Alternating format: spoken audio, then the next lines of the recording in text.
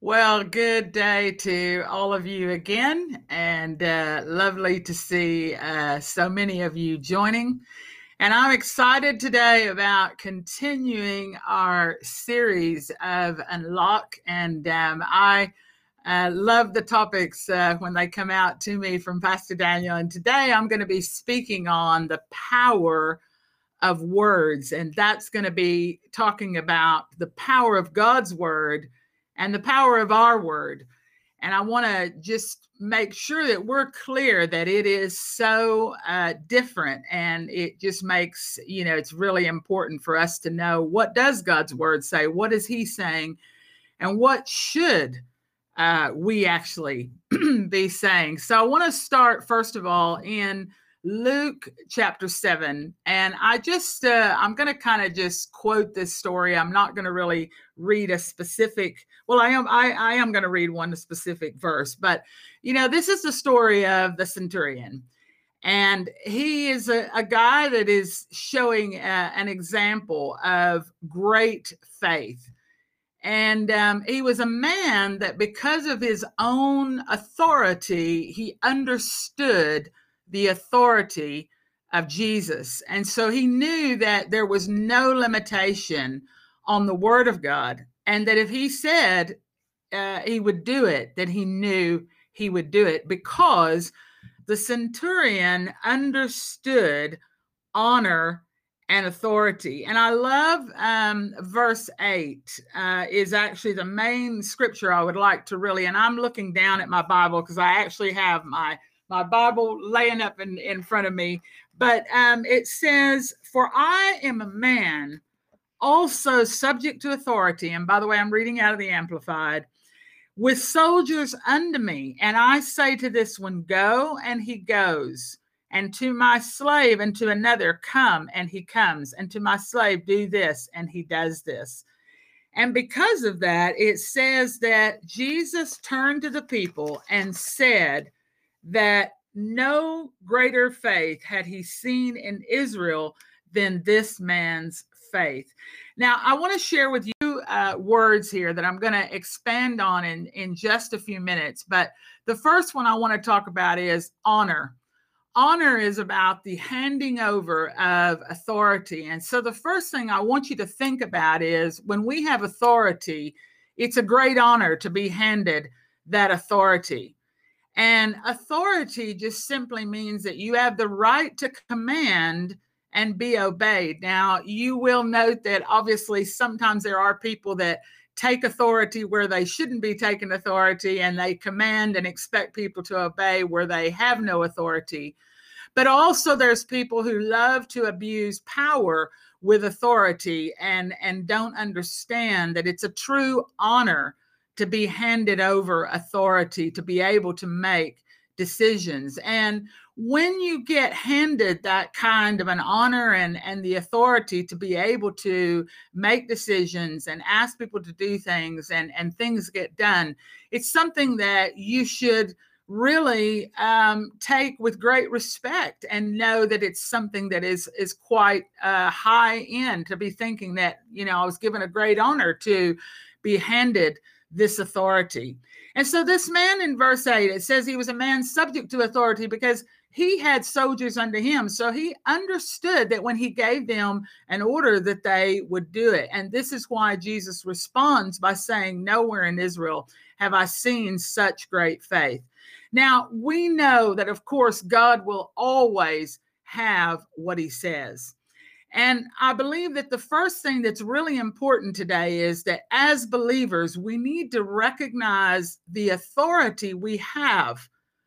But we also need to recognize that just because you have the power does not mean you have the authority or the jurisdiction. And it also means that when we are given the authority, these things come with a price. I want to give you a couple of Greek words, which I shared with the chat team so that they could spell them out there for you. The first word I want to refer to today is exousia. And it's a Greek word that talks about the delegation of authority over territory, or in other words, the jurisdiction or the dominion that you have. And then there is the Greek word dunamis, which is the Greek word for power, for strength, and for ability. So just because you have the power, the dunamis, doesn't mean you have the exousia or the authority or the jurisdiction. Now, when you really want to see about what is this that has been given to us by God, I want to take you now, you just go over just a few chapters and look over in chapter 10. And this is verse 19. It says, listen carefully. Again, I'm reading out of the Amplified. I have given you authority that you now possess to tread on serpents and scorpions, and the ability to exercise authority over all the power of the enemy, Satan, and nothing will in any way harm you. Now, he gave us the authority, the exousia, to tread on the enemy, and the authority over the power of the enemy. I mean, if I just stopped right there, we could dance a jig right where you are in your living room. I could get up and dance right here, and we could be shouting to the rooftops because he gave us the authority. He gave us the exousia to be able to tread on the enemy and the authority over the power of the enemy. But I want to break this down because with that authority, before we get too excited, I want us to recognize we have a great responsibility for the power of God's word. Because you see, he gave us the authority. He gave us the right to command and to be obeyed by giving us the honor and handing it over to us. But there are guidelines. I want you just to say to yourself, just say, and I'll say it to myself, Wynell, there are guidelines. You cannot abuse this power and this authority. So I'll give you just a little practical example. You know, you could, parents, those of you, I remember when my dad did this for me, and those of you who have older children, you might remember, you know, the day comes when your kids want to borrow your car because they're desperate to get out and drive it and, you know, test out that new license that they've got. And, you know, we as parents, we give rules and guidelines about what they can do with the car. I'll never forget the first time that Angelica asked me for the car.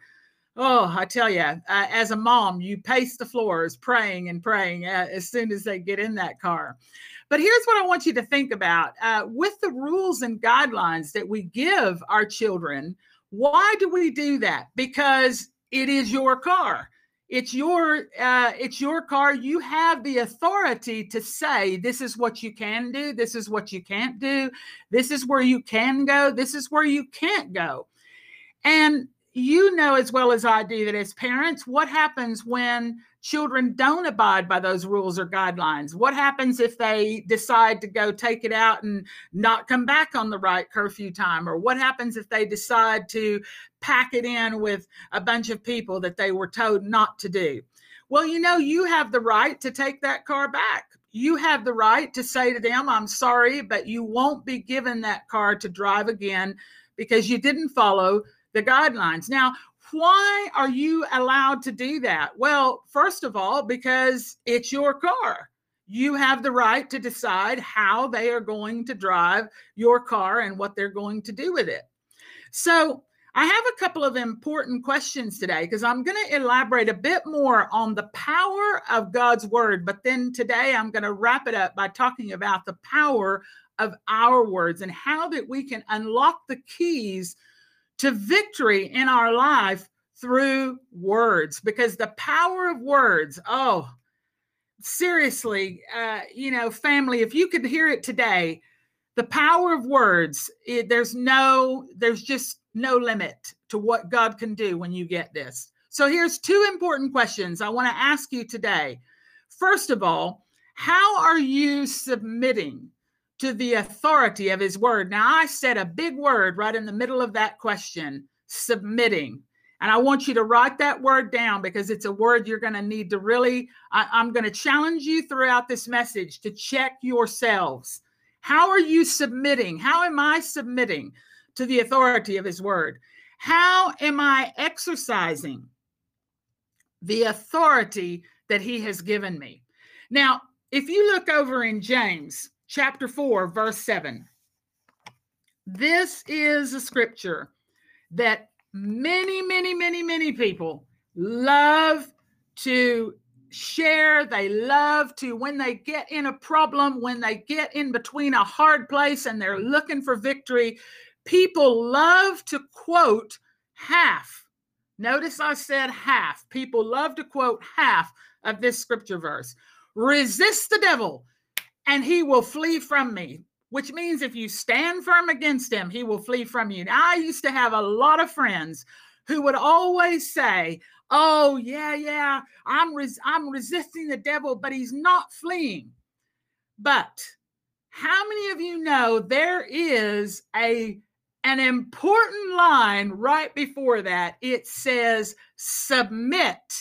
Come on, submit to the authority of God. You cannot resist the devil. You know, guys, I don't sugarcoat this. I've never been one who sugarcoated a message really in my life, but I do want you to know this. I have asked God to really let me preach this in love, because I'm not preaching this so that you will fail and so that you won't make it. I'm preaching it so that you will understand that there are steps. Before we go claiming the authority, before we go claiming the power, there are things that we must do if we want to be able to see the resisting of the devil and standing firm against him, and he will flee from us. So the bottom line to start with there is submit to the authority of God. You must submit. Now, what are some steps that allows this to help us? Number one, you've got to allow God the right to speak into your life, but not just to speak into your life. You have to obey him. There's a lot of people that love to quote God's word, that God's word says this and God's word says that. But there are a lot of people that have areas, we all sometimes have areas in our life that we don't allow God to speak into, because they're sort of our little sacred corners that we don't really want God to speak into. They're the little corners or the places where we don't really want him to tell us how to do it differently, because we know we will have to obey his word. But you see, there's something that is really key here. True biblical honor means that when you allow God to speak into your life, this is the way that you're going to respond. You're going to respond with obedience and faithfulness. Listen, if you really want God's word to work in your life, and you want the power of God's word to reside in you, and you want to see the great miracles, and you want to see God do the great things, not only do you allow God to speak into all areas of your life, but you must obey his word. True honor means that when he speaks into our life, we respond with obedience and faithfulness. Now, you know, it just doesn't get any plainer than that. And John 8:44 plainly says, men seek honor from others. But if we want all of what God has for us, we must recognize that his word is all authority, and we honor his teachings. You see, you can seek honor. You can seek it from other people. You can seek the popularity from the groups around you, or from the organizations, or from whatever. But if you really want true honor from God, you're going to recognize that the word above all words is his authority. And then later on in that chapter 8, in verse 51, it says, I assure you and most solemnly say to you, if anyone keeps my word, keeps means that you obey his word, by living in accordance with my message, he will indeed never ever see and experience death. Now, does that mean physical death? No, it does not. It means eternal life. It means that you will carry on living after you die here on earth, because you are guaranteed eternal life if you keep his word. Come on, guys, we've got to keep his word.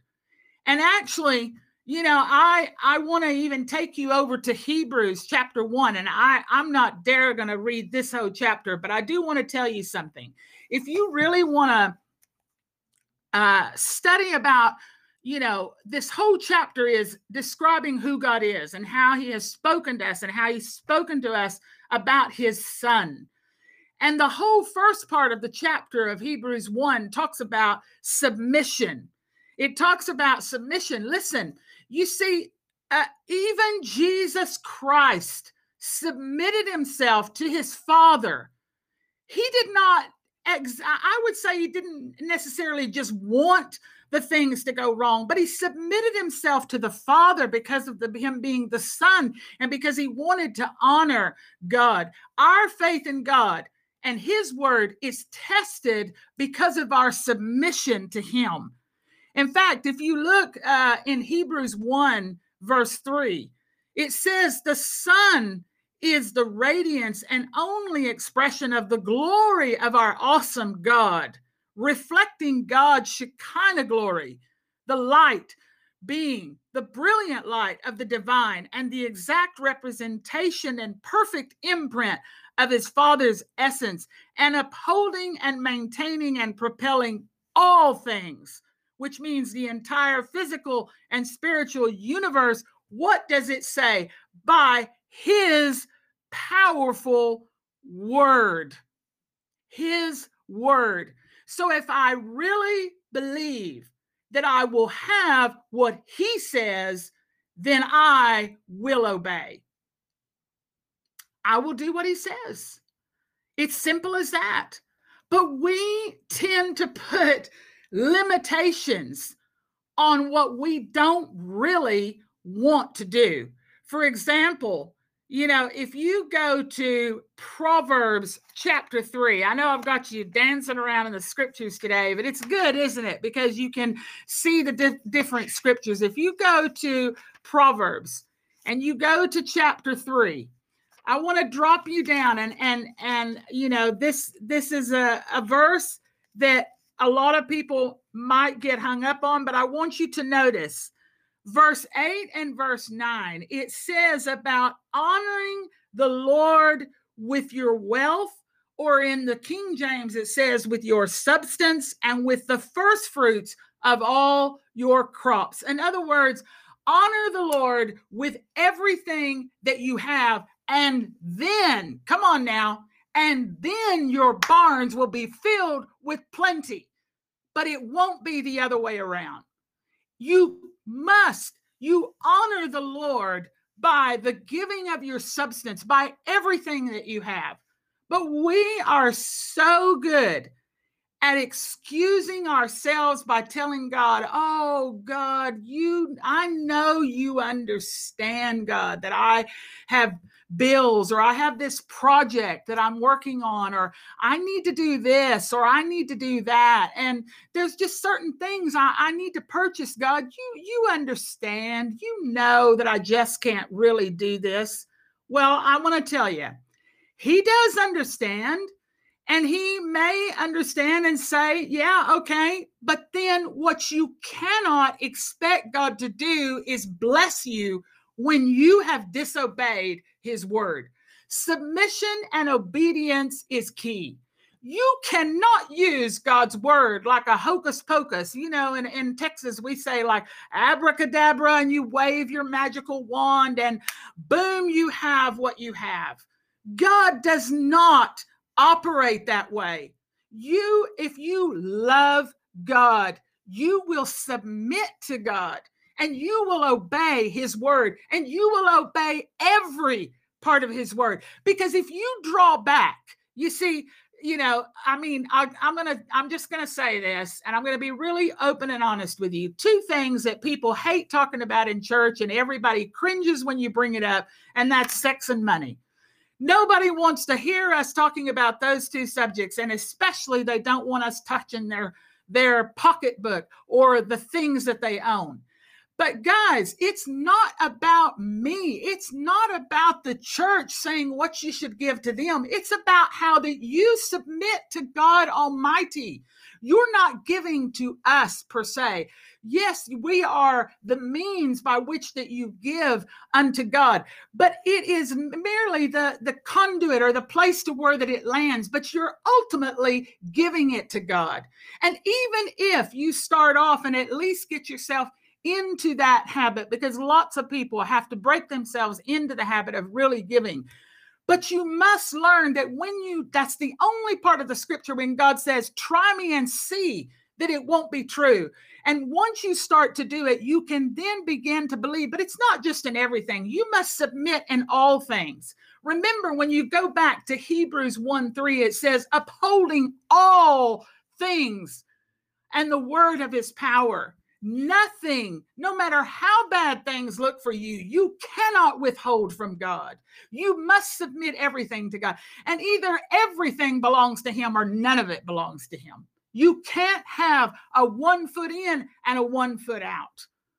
The prophetic word of God proves that his word is authentic and that everything that he speaks will happen. You know, you take Judas, the traitor disciple.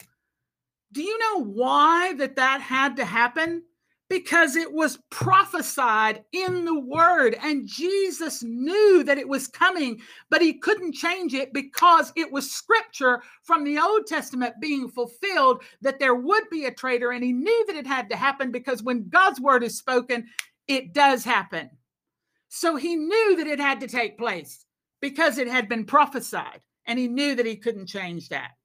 So what about the power of our words? What about the power of what comes out of our mouths? You know, the greatest fear of man has been said that is the word of God real? That has been one of the greatest fears that even sometimes as Christians, we have often sometimes maybe had that sudden fear of, is the word of God really real? Come on, how many of you would just be truthful and say you've actually one time or another in your life actually thought, I wonder if there really is a heaven. I wonder if everything that I keep reading, is this really true? You know that's one of the greatest fears of man is asking ourselves, is the word of God for real? And let me tell you this, fear will overtake your life until you apply faith. You see, right now, what the enemy is out to do is he's trying to reverse and turn around everything that God's word says. And what we are doing is we are allowing him to do it by the way that we speak, by the way that we act, and by the way that we believe. The enemy has one mission, and that is to try to reverse and pervert everything that God says, and we help that by the things that come out of our own mouths. You see, the enemy wants me to doubt God's word so that then I will in turn doubt his authority. That's his mission. That's what he wants, because if he can get us to do that, we are finished. And I want to show you such a powerful scripture that I read this the other day, and I have to tell you, as many times as I have read in Genesis, it was something that just leaped out at me in talking about this doubting the word of God. If you've got a Bible there in front of you, I'm going to read out of the Amplified, but I want to give you a minute. I want to encourage you to open your Bible right now, and I want you to go to Genesis chapter 3, verse 1. And this is the scripture where the serpent goes to Eve. Now, you know the serpent was crafty, subtle, skilled in deceit, the same way he operates now. Nothing has changed. It's just that back then he was in the form of a serpent. Now he comes through in many other ways. And here he is. And I want you to notice something in the Amplified. It is so magnified, but I know that it's just as much when you read it in the King James. It says in the Amplified, This is what he says to the woman. Can it really be that God has said? Wow. Is that not the enemy blatantly challenging and saying, come on now, do you think God really said that? Did God really tell you you couldn't eat from the tree in the garden, that one tree? Now, I want you to really focus and think about this. This is how he started operating, and this is how he continues to operate. He wants us to question, can that really be God's word? Is that really true in God's word where he says I have to give and I have to honor him with my substance? What is the enemy doing here? He is challenging the word of God. And you see, the examples for us today, we've got people who challenge creation, who challenge marriage between man and woman. The enemy's plan, and it goes on and on. I'm only mentioning a few. The enemy's plan is to try to reverse everything that God's word says, and he's doing a pretty good job of it right now. And the enemy wants us to doubt the word of God so that in turn we will then doubt his authority. Look at Matthew 16, verse 19. And we're talking about the keys today, about unlocking. Now, here we are. I will give you the keys. The authority is what that means. I will give you the keys, the authority of the kingdom of heaven. And whatever you bind or you forbid or you declare to be improper or unlawful on earth will have already been bound in heaven. And whatever you loose or whatever you permit or whatever you declare lawful on earth will have already been loosed in heaven. You see, this is very, very key. It teaches us that we have authority as believers to bring heaven's will to earth by acting in partnership with God. Have you ever thought about this? I'm a partner with God.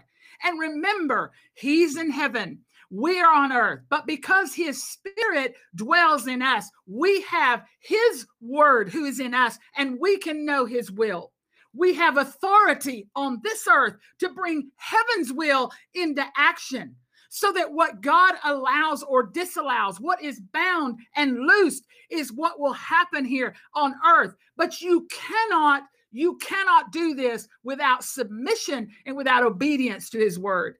In other words, you don't get to live your life the way that you want to and still claim the benefits of his word. You must obey every single part of the word. Because let me tell you this. No consciousness of sin means that there is no need for salvation. This is why so many people are saying today, oh, we don't need salvation. We've got everything that we need. Why? Because when you have no consciousness of what sin is, and you don't know what the word says, and right from Genesis 1, where he says that he began to trick her into saying, are you sure that's what God really said? Already messing with our minds. But then you look at 2 Peter 1, verses 16 through 20, and you see where the eyewitnesses, for we do not follow cleverly devised stories or myths when we were made known about the power and the coming of the Lord Jesus Christ, because we were eyewitnesses of his majesty, his grandeur, his authority, his sovereignty. And for when he was invested with honor from glory to God the Father, a voice came from heaven and said, this is my son, my beloved son, in whom I am well pleased and delighted. And we heard this voice from heaven, and we were together with him on the holy mountain. So we have the prophetic word made more certain.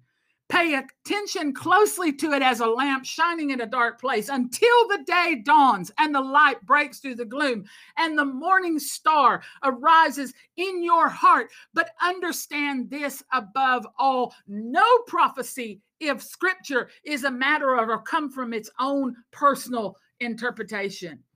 This was scripture from the eyewitnesses of 2 Peter 1 verses 16 through 20. But if you really want to know what they were talking about, write it down so that you can go back and look it up and correlate it with Matthew chapter 17 about how that the eyewitnesses spoke about what was and already ready to come. And I want to begin to bring this to a close by telling you this. As believers, we need to recognize, not for doom and gloom, but for you to be wise to your surroundings, not to have your head in the sand. We must wake up. We must have the word on our lips and in our hearts, and we must speak the word over our situations, over our homes, over our families, and we must declare that word, but we must live it. We must submit to God and say, Lord, whatever you want me to do, I'm willing to do, because you, oh Lord God, have given me the honor of the authority when I submit and obey your word. And listen, we cannot be surprised. I don't know why so many people say, oh, I can't believe this is going wrong. I can't believe this is happening. Why would you say that? 2 Timothy 3, 13 through 16 says, evil men and impostors will go from bad to worse, deceiving and being deceived. But what does it tell you to do in verse 14? Continue in the things that you have learned, knowing from who you have learned them. And it goes on to talk about the scriptures, and then it finishes with verse 16. All scripture, come on, if you know that by heart, all scripture is God-breathed, given by divine inspiration, and is profitable for instruction, for conviction of sin, for correction of error, and restoration to obedience, for training in righteousness and learning to live in conformity to God's will, both publicly and privately, behaving honorably and with personal integrity and moral courage. So we need not be surprised. Things are going to get worse, and they're getting worse. But I have good news for you. The scripture says in verse 14 there in Timothy, continue in what you have learned. And what have you learned? God's word. You must continue with this, because all of this was given by God, but we must obey it. We must submit to it, because this is the only way we're going to work. And the only way we're going to see the victory in our own lives, without all of the constant negativity that comes out of our mouth, the way that we act sometimes to be honest with you, I'm more surprised about the way Christians act than I am about non-Christians. Matthew 22:29, Jesus replied to them, you are all wrong, because you know neither the scriptures nor the power of God. The way you speak, the way you act, we won't see the power of God until we know his word. And what does it say? And then when we know it, we must obey it by living it out. And I'm going to finish with a challenge today. You cannot receive when you are in the wrong position. How can you go and preach God's word when you don't even know what you believe for yourself, and you don't even act like you believe it, you don't speak like you believe it? 1 minute we use our mouth to declare God's word, and the next minute we're using it to curse people, to curse situations. We declare how poor we are. We talk about what we don't have. We talk about our neighbors. We talk about everybody who's doing things that they shouldn't be doing. All we do is blah, blah, blah, negativity, negativity. And all we are doing in the meantime is declaring junk over our own lives. When you say you will never get through this, you will always be poor. You don't have the money to do this, but you don't have the money to do that. But suddenly when there's something you really want, you find the money to do it. Come on, guys. This is real. Switch gears today. Declare his word. Live his word. Submit yourself to his word and change the way that you talk. Get yourself positioned in his word and stay there. And remember, if you believe one piece, you've got to believe it all. You can't choose what you want to obey and what you want to live by. It's all or it's nothing with God. And I would say today, some of us need to repent. Some of us need to change our behavior, our vocabulary, our attitudes. Some of us need to get off of the fence, because remember, when you're in the wrong position, you cannot receive what God has for you. And I want to challenge you as I finish with this. For God wants you to have, He wants you to experience salvation. He wants you to experience peace and love and power and authority. And the list goes on. But you must make a decision. And this is what I felt like God said to me last night when I went back to restudy this again. I'm challenging you. Take the challenge. Those of you that don't know Jesus, step out there right now and accept them. Give Him a try. Ask Him into your heart to change your life and to forgive you of your sins. And if you've been there before, I challenge you to do it again, but this time, make it for real. And I also want to say this: a champion loves being challenged. I'm not asking you to change yourself. I'm asking you to make a decision to repent and see what He can change in your life when you submit and obey His word. Or are you afraid? Are you afraid that this will really work? Come on. I challenge you today. Take the challenge. Turn it around today and see what God won't do. Back to the studio.